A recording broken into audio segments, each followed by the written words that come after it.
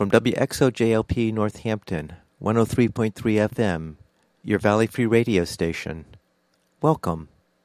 I'm Warren Odess-Gillette, and this is A Baha'i Perspective.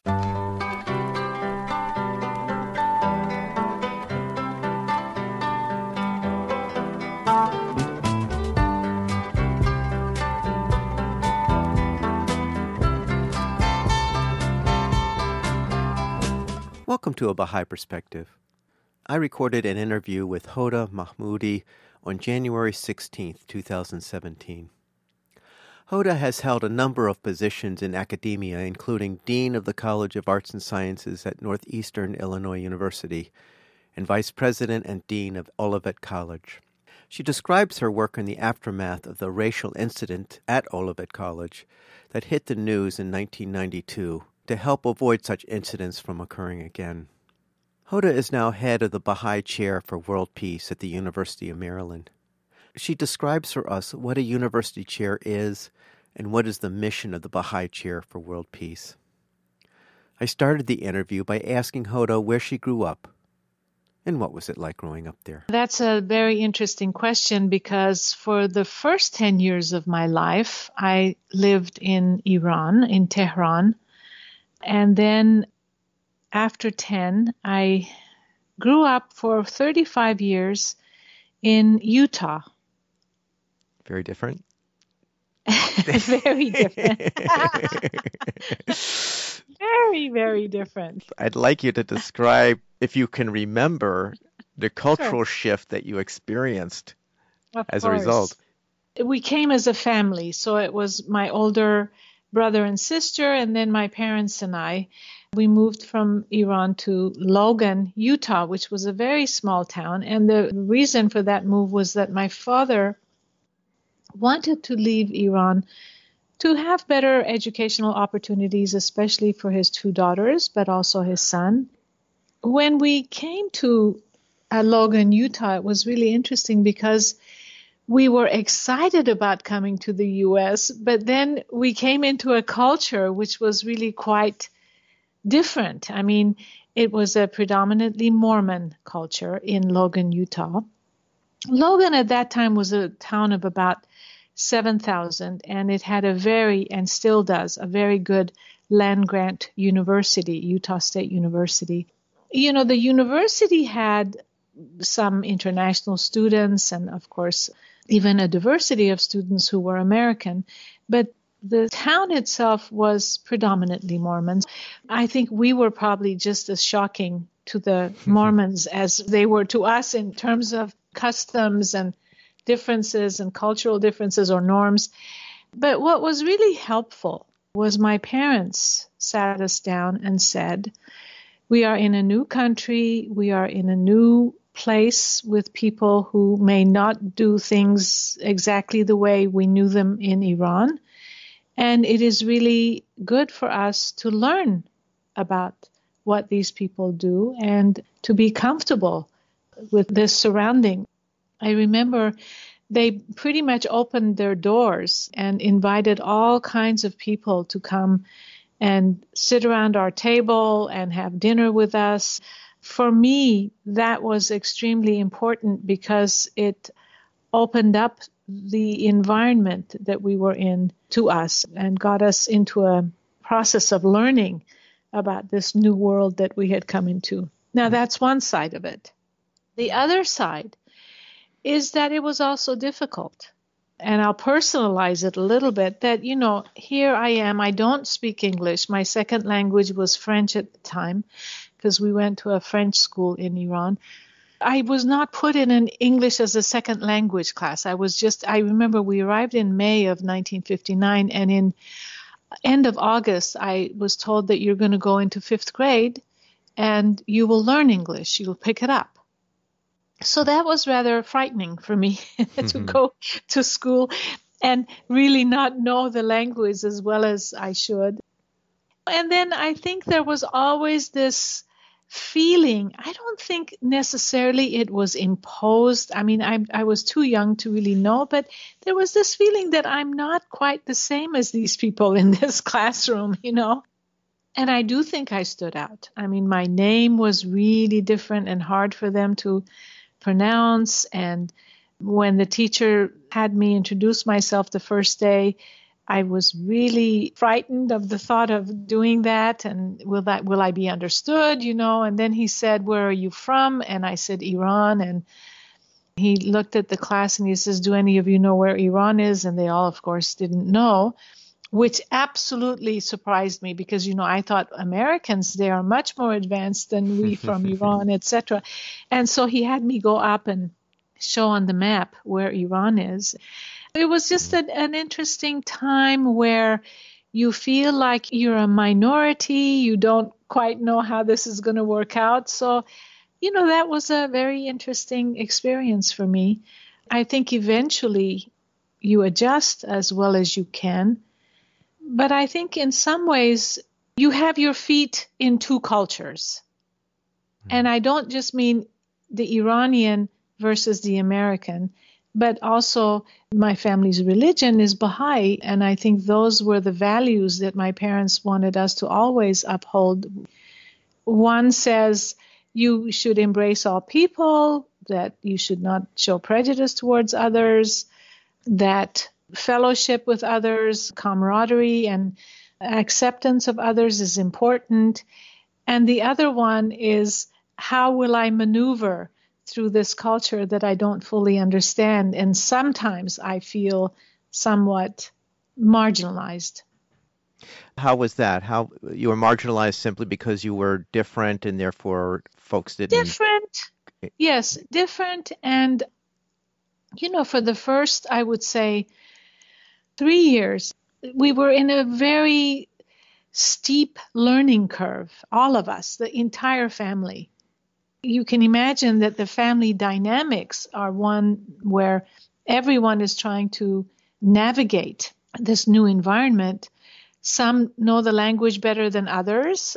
Some need help with certain things, and others may not know exactly how to help the other one out with that.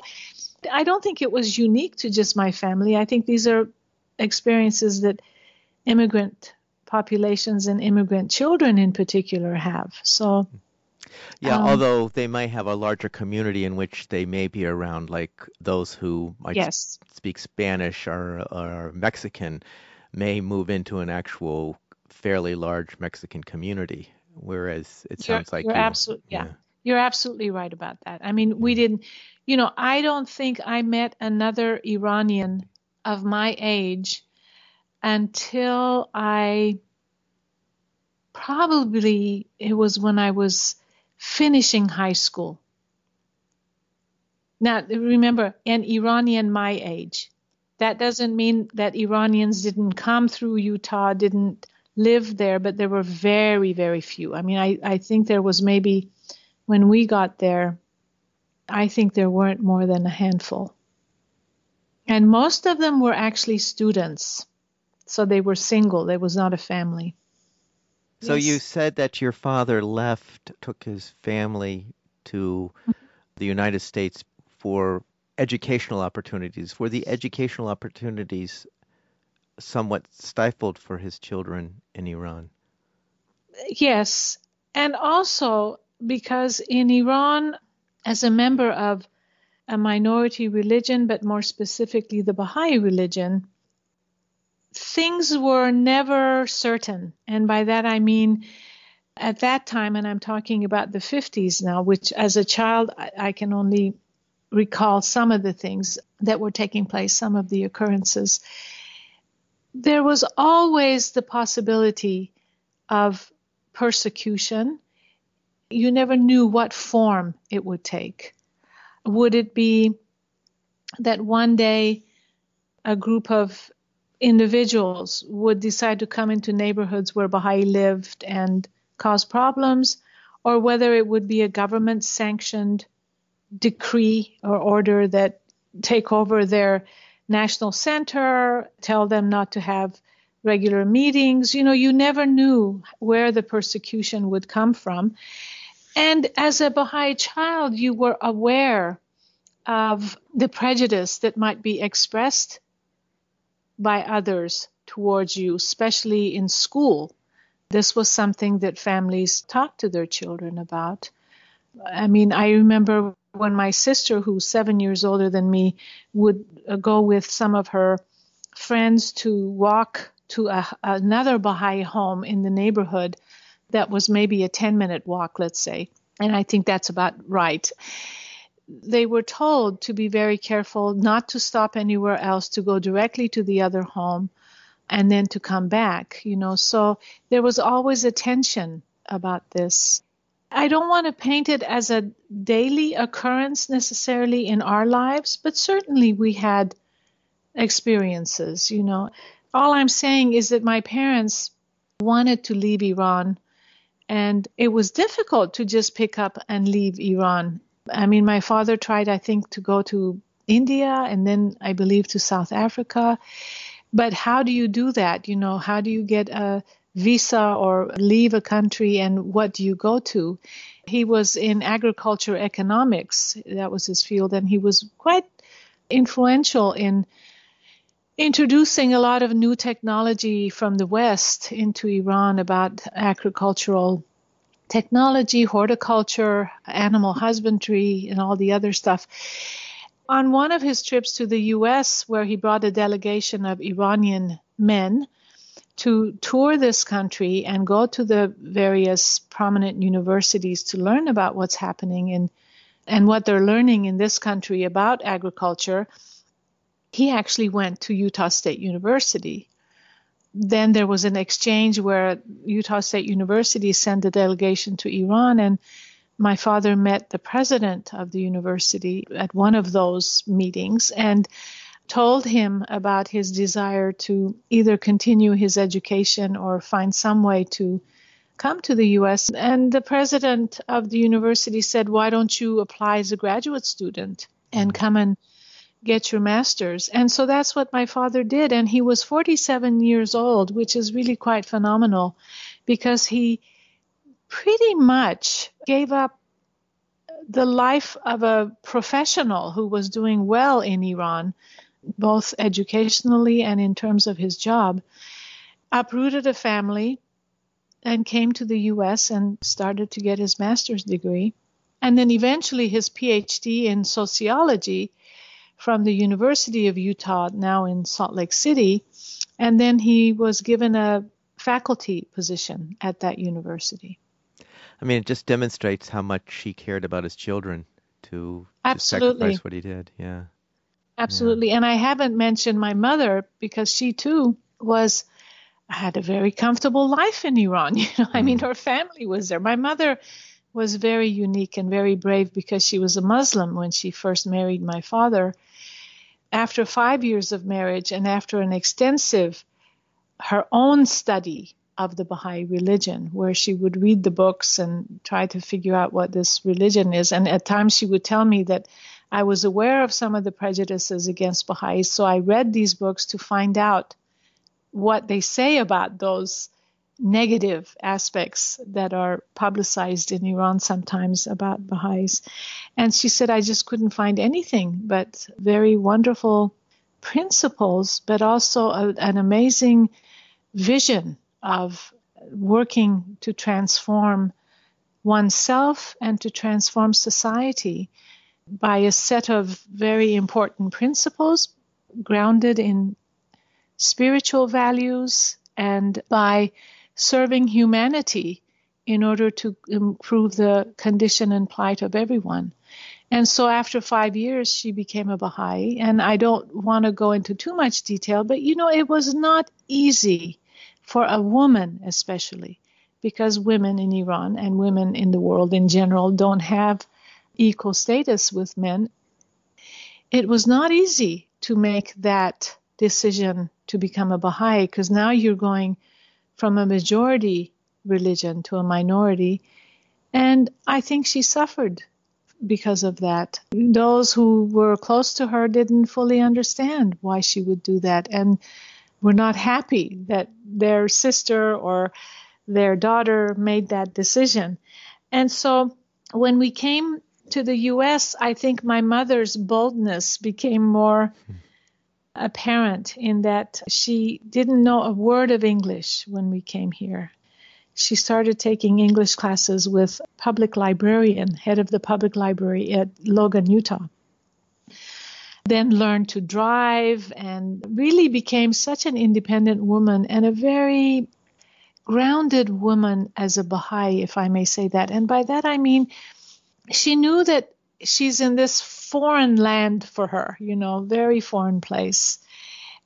She had to learn how to even cook what she knew how to cook in a country and in a place where maybe all the spices weren't there and, maybe everything wasn't readily available in 1959. It may be now in a globalized world, but not then.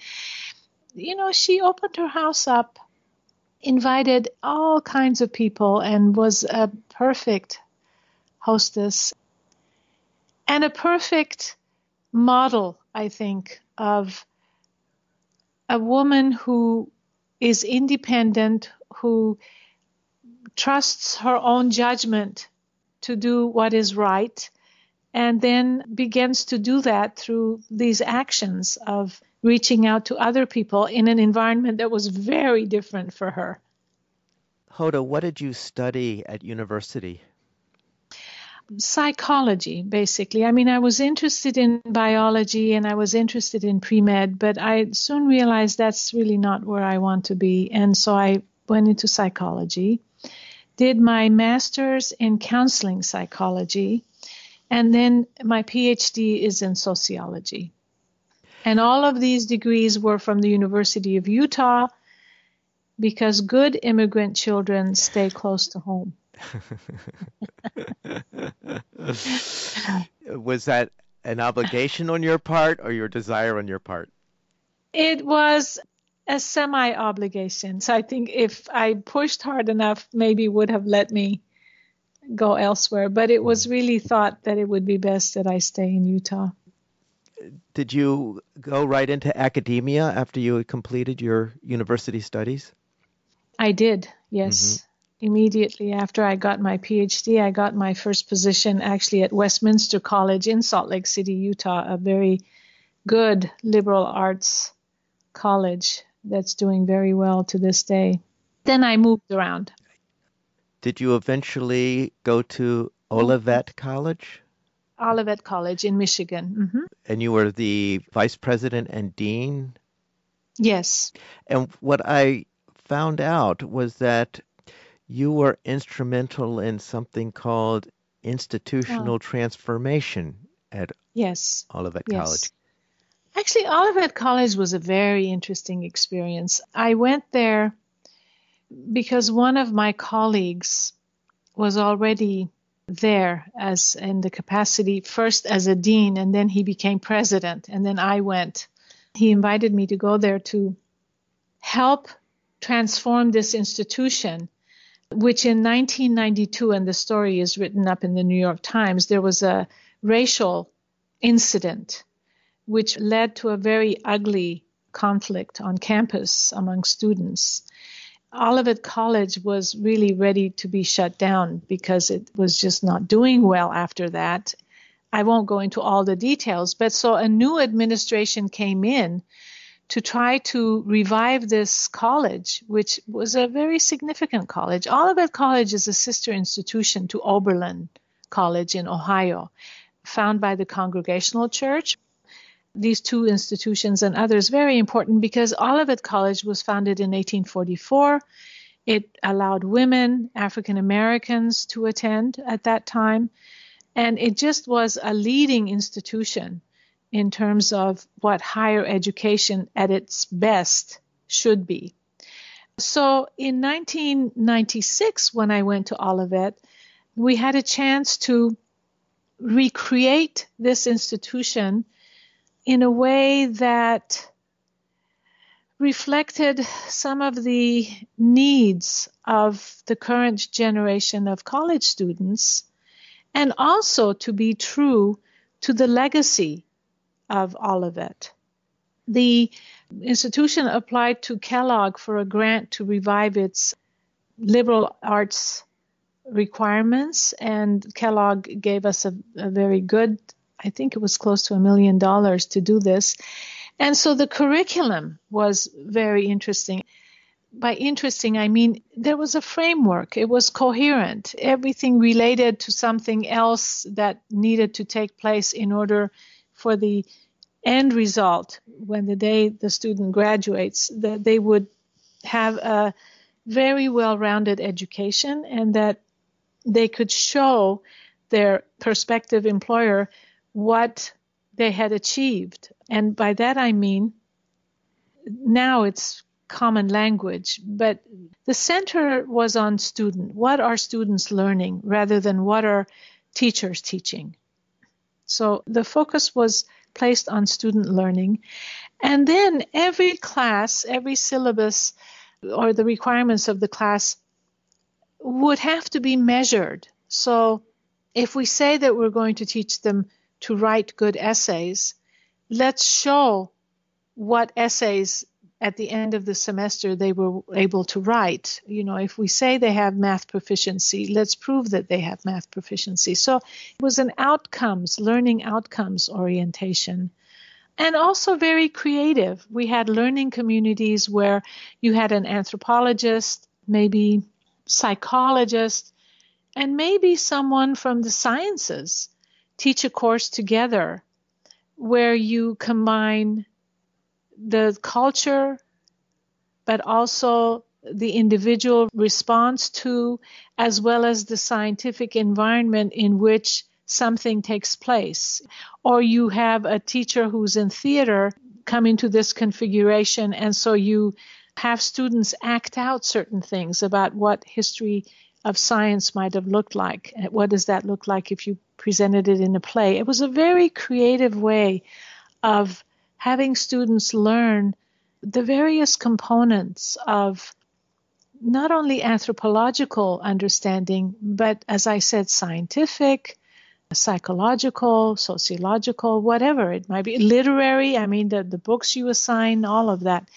Also at Olivet, in a very short time, realized that we have to really balance the student body because, it's in rural Michigan, but also it had this legacy of allowing African Americans to be there.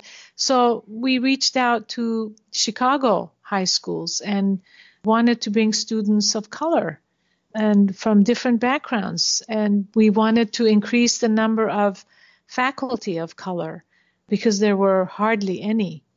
So combined with the curricular changes and what was happening with the student body and faculty, there was a transformation that took place at Olivet that was very interesting and very important to a liberal arts college that was founded on the basis of providing an education to everyone. And of course, we added another dimension to it, which wasn't there in the 1800s, and that was to bring in international students as well. So it was a very good experience for me because, and I'm not exaggerating this, if you read about academic initiatives today, and 1996, and here we are in 2017, it's been a few 20 years in between. Yes. The things that we talked about then are now being spoken of in terms of, well, we have finally implemented this, and this might be, we have now moved from teacher-centered to student-centered institution. And I'm not saying this in a negative way at all. I'm simply saying it because I think it's interesting that some of these ideas take so long to take hold, and it just teaches you what change is all about. If you want to bring about change, it's not always easy. But that was a very good experience for me because it really allowed me to envision how we can actually bring diversity.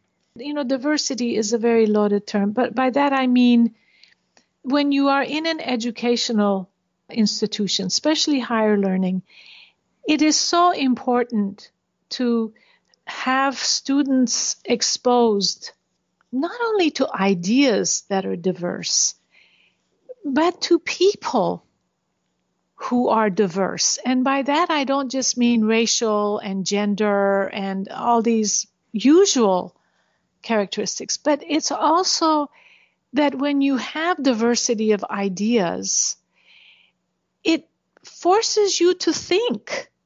You can't just say, well, my teacher said this, so obviously it must be that. It forces you, well, what do I believe? Where do I stand on these various issues? How do I think of this concept or that theory or this idea? And I think when you have people who come from different experiences and backgrounds, you just have a far more richer education and a far more greater understanding. That's one part of it. But the other part is that we live in a country where literally all kinds of people from all over the world live here. And not just all over the world, but we have had, unfortunately, through slavery, African Americans who live here. We have Latinos, we have Asians, and on and on.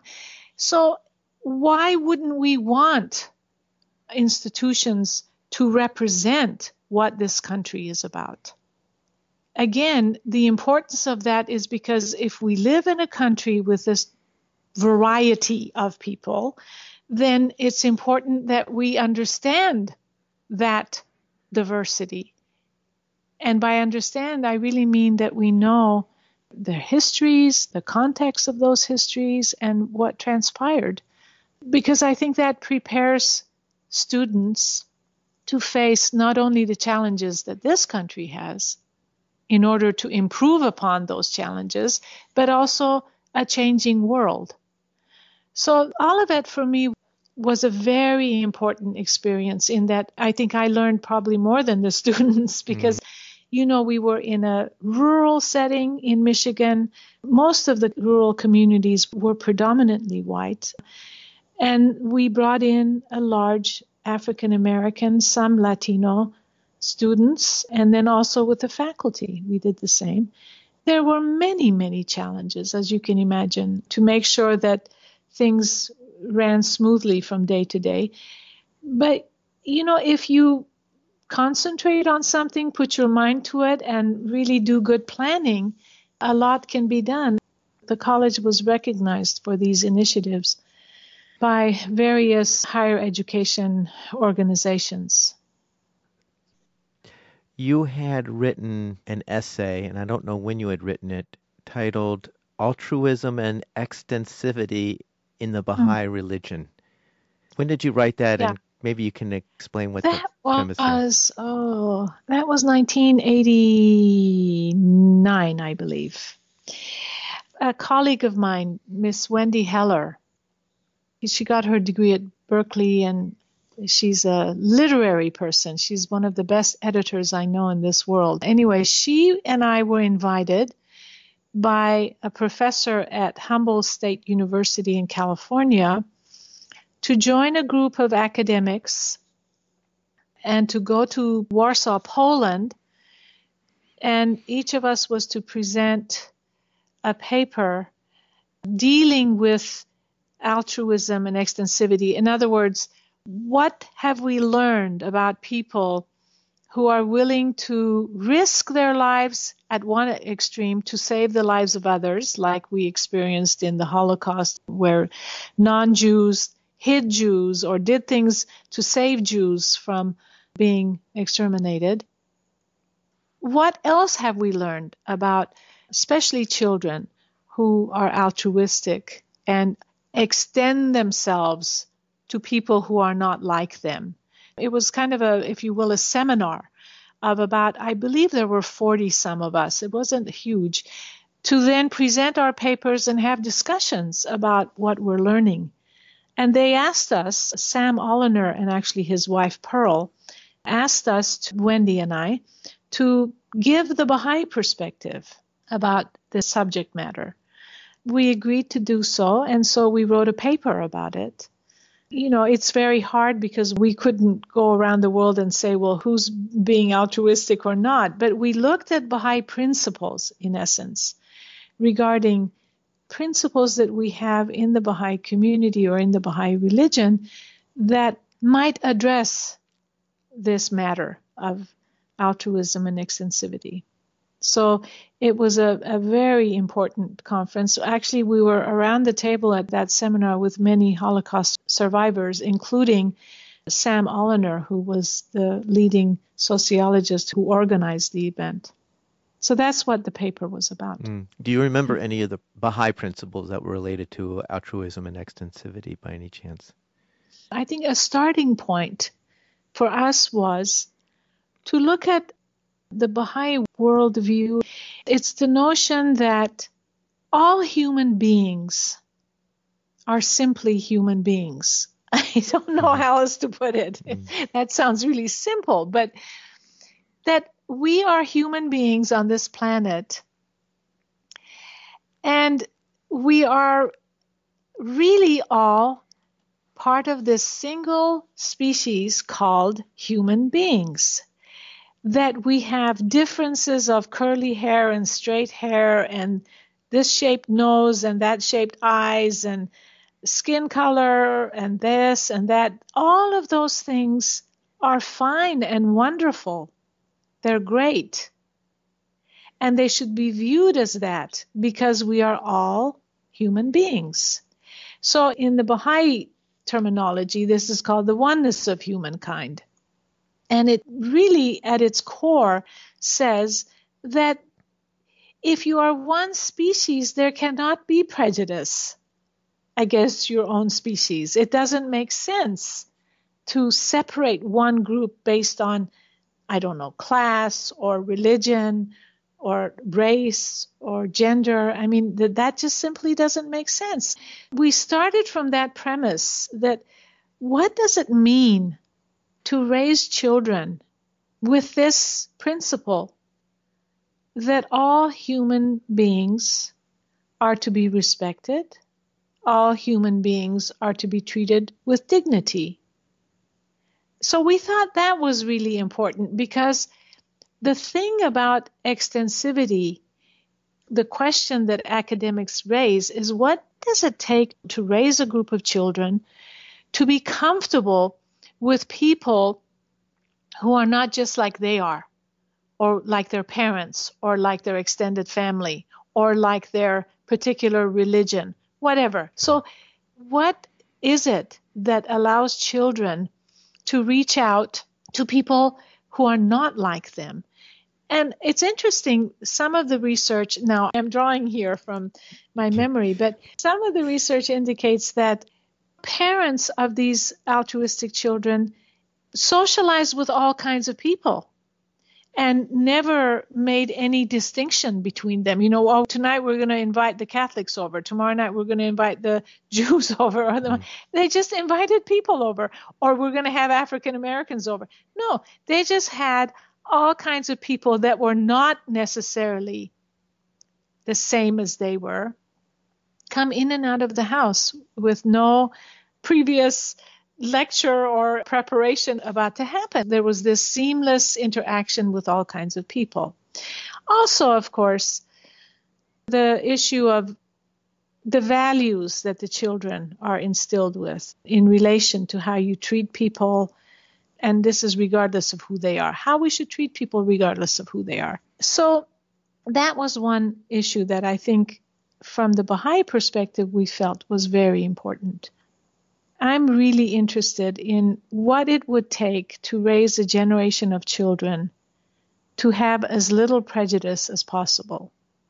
This is an aspect of that. What would it take? And I mean, this is something that we'll have to work on for a while and try to answer that question through further research and understanding.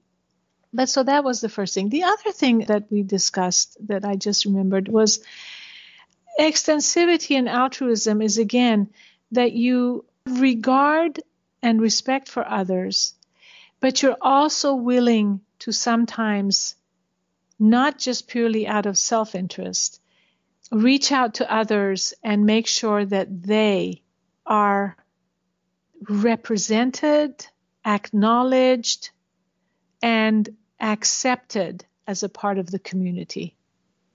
So one of the Baha'i principles has to do with our voting system. Baha'is have a very democratic process of voting. We don't electioneer, we don't nominate, but what we do is in any community of 9 or more individuals that are of adult age, they come together once a year and vote 9 people to represent their community as a council. We call them local spiritual assemblies, but they're like a local council that makes sure that the community is thriving, is happy, is prosperous, and taking care of the education of the children, making sure the elderly are okay, making sure that all members are functioning well, and that their spiritual well-being is tended to above everything else. So this voting is secret ballot. No one should ever speak up. In fact, we're told not to vote for people who seem ostentatious, but the ones who are serving quietly, who are of a trained mind, are well versed in the Baha'i tenets and all that. So when you vote, if there is a tie vote, typically you revote. You have people vote again. But if the tie vote includes one person who is of a minority group, then automatically you give that position to the minority. So you say, well, minority, the Baha'i religion is all over the world. It's in Africa, it's in India, and it's Asia, it's in Middle East, in the West, South America, etc. So what does minority mean in which country?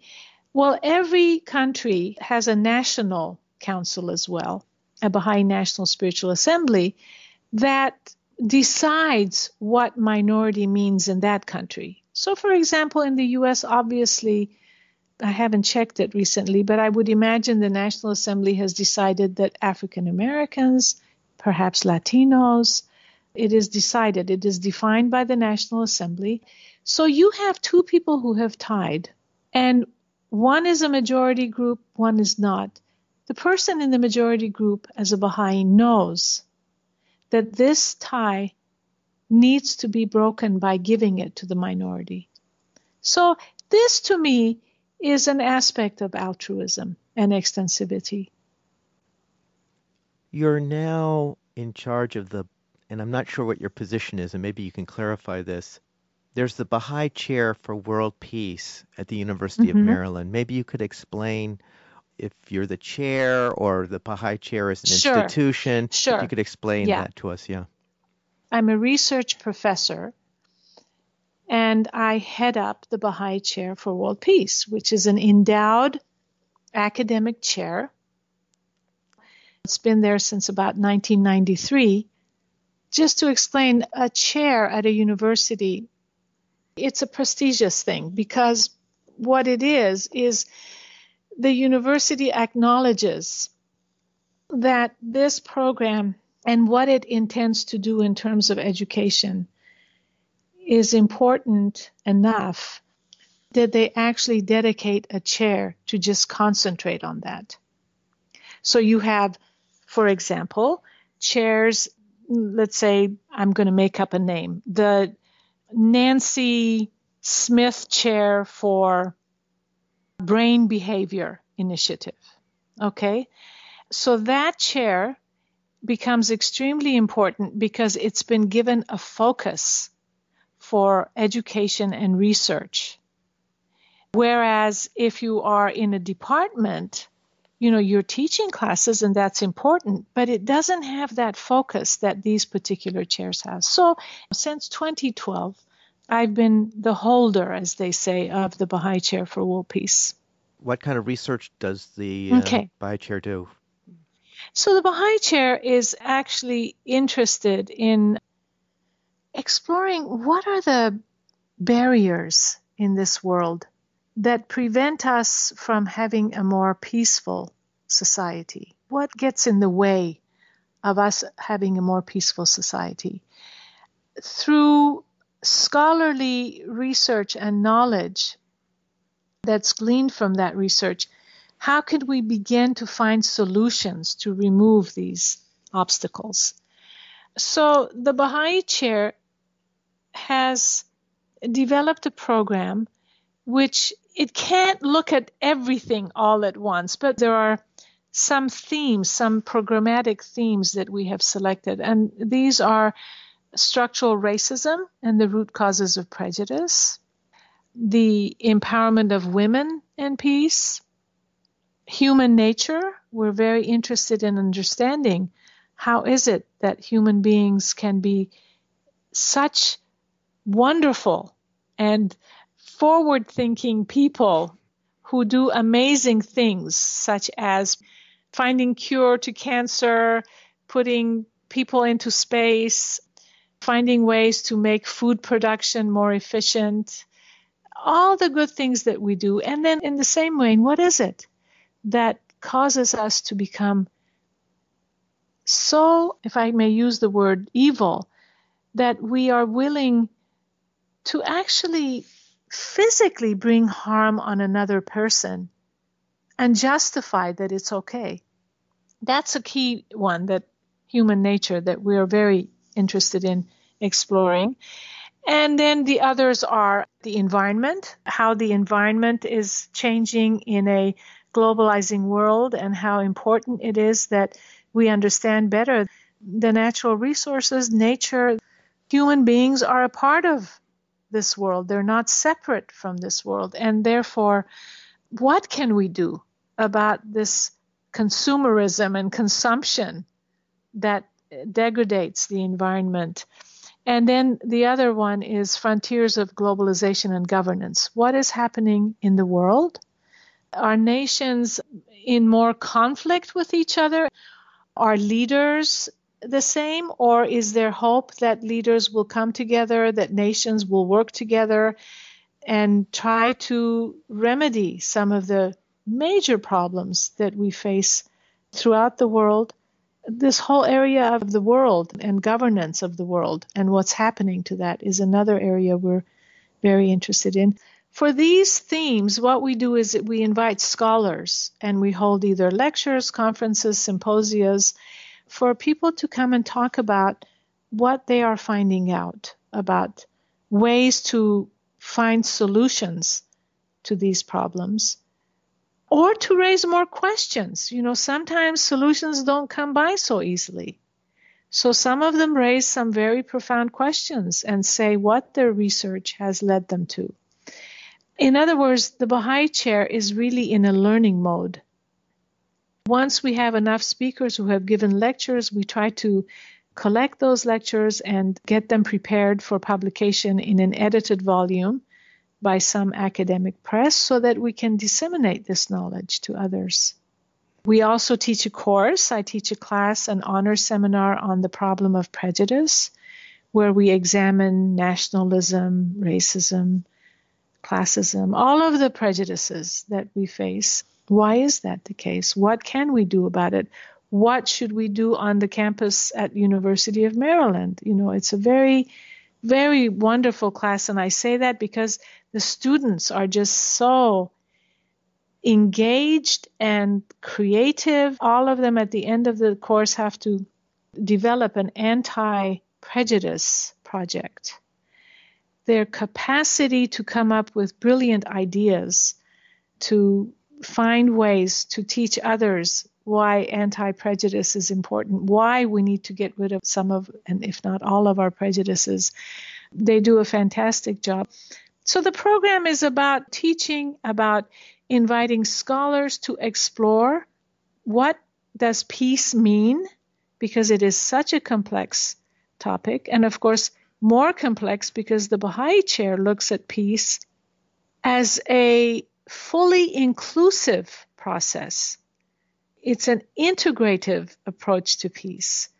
So when we talk about the environment, it considers the whole world. When we talk about empowerment of women, it's not just America, it's everywhere. We want to know not only in America what's happening and what we should be doing, that's important, but also we need to understand our neighbors outside of our country.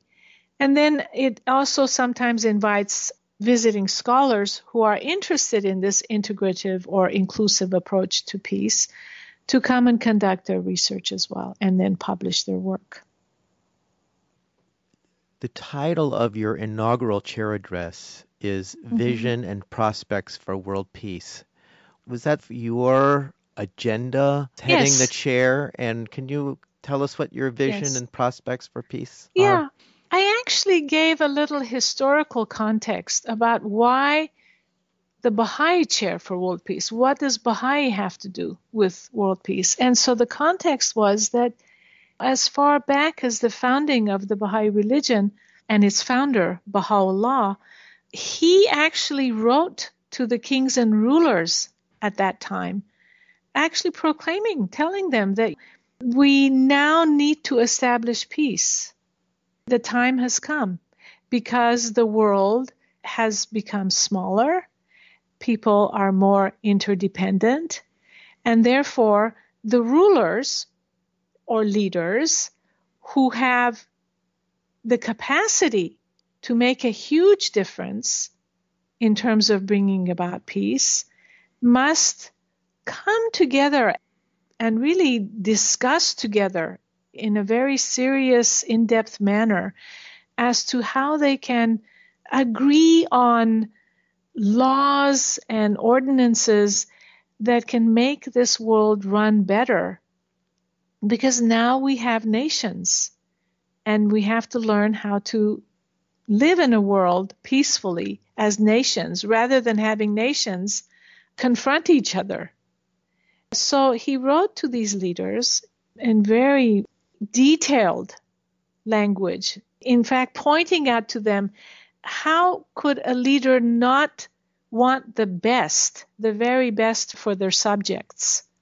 How could they not want to spend all the wealth that they accrue on their subjects, rather than building palaces or having a better life for themselves? He very carefully defined the role of leaders. And then after him, he designated his son, oldest son, as the head of the Baha'i faith, whose name was Abdul Baha. He actually wrote a letter to, at that time, it was The Hague, where this conference, a peace conference, was taking place. He wrote a very interesting letter in which he outlined the entire blueprint that the Baha'i religion has for peace. Again, as I explained it earlier, it's an inclusive peace. It looks at the entire planet and what needs to happen. So I gave that context, the historical context of why Baha'i and why peace. I mean, the purpose of the religion entirely is to bring about peace. It's not just a platitude. It's not just wishful thinking. It's hard, disciplined work that's outlined in the Baha'i principles. I spoke about that, but then I also spoke about how the world is constantly changing and how we have to be aware of these changes and find ways to draw the positive from what's happening in the world, but also to be cognizant of the negative. So we are a globalizing world, no question about it. We are economically, I think, is the first arena where we became totally global, and there's no way out of this.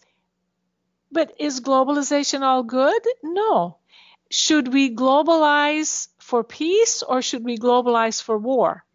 You know, these are very difficult questions, but these are the kinds of questions that I think the Baha'i chair has to address. So in my inaugural, I brought up these issues. I brought up the issue of cosmopolitan worldview, where there are now academics who say that cosmopolitans are those people who, although they belong to a nation and they're loyal to that nation, they also feel like they belong to the peoples of the world, that they have an affinity with the other people in the world. And they refer to it sometimes as a world citizen, but I just call it that we have this affinity with other people, that we are all, again, people. And so how can we benefit from this cosmopolitanism without having to label it as something bad or good, but that this is the reality of the kind of world we live in, where technology has instantly connected us with just virtually any part of this world that we want to be in, and communicating with the people in that part of the world. It was that, and it was also the fact that this chair has to create a classroom environment where students, rather than hearing a lecture, come together having read all the academic materials and books, but in classroom they sit and they, through a dialogic process, begin to explore issues and problems and how we might approach solutions.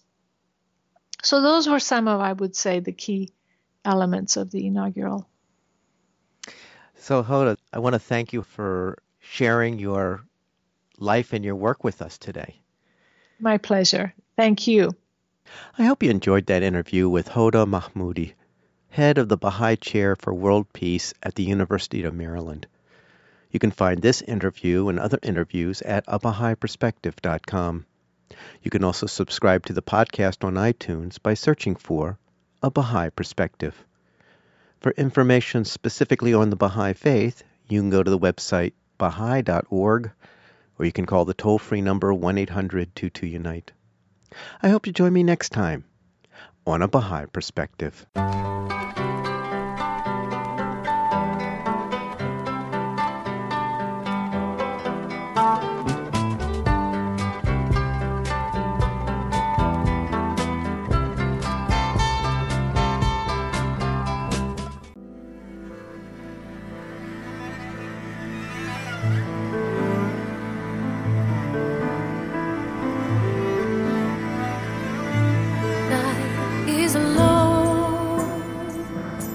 Days are disaster. Gotta move on. Gotta be strong. It is not long till the hereafter, when life goes on and we move on.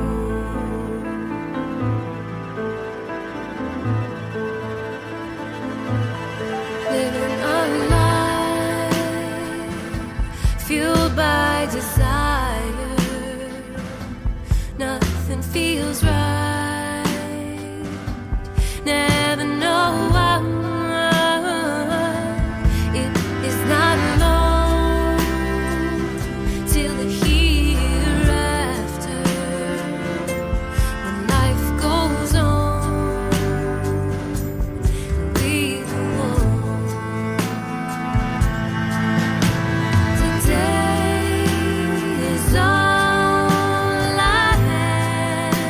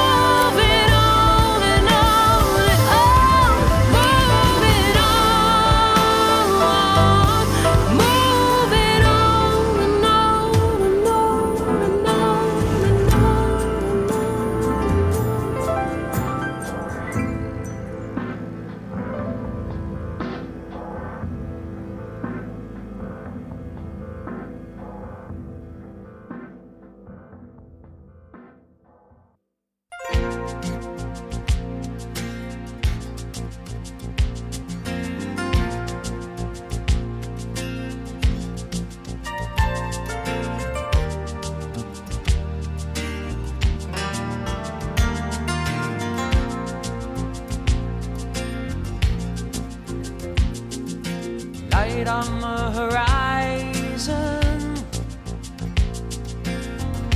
of starboard bow. Feel the spirit rising, hear the mighty shout. Oh, watch the whole creation turning inside out. He's making his will made known. Time for peace is now. Leaders at the table talking about an end to war. We need more than chess moves. We gotta open up the door, oh, and let a little sunlight shine on each and every face.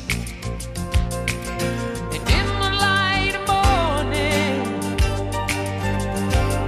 let that bless the human race, singing we are one family. We are too close not to let it be. We are sisters and brothers, a coat of many colors, you and me. Feel the expectation,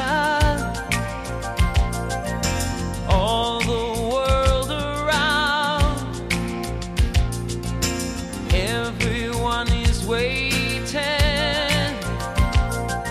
to hear the joyful sound, oh, of all the nations singing, singing out in harmony. There's a new world in the making. Won't you sing along with me? We are one family. We are too close not to let it be. We are sisters and brothers, a coat of many colors, you and me. Shout it from the mountaintop, sail it on the breeze.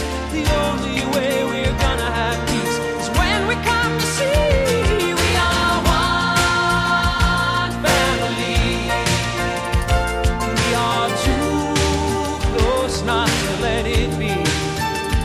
We are sisters and brothers, a coat of many colors. We are one family. We are too close not to let it be. We are sisters and brothers, a coat of many colors. We are one family. Oh, we are too close not to let it be. We are sisters and brothers, a coat of many colors. We are one.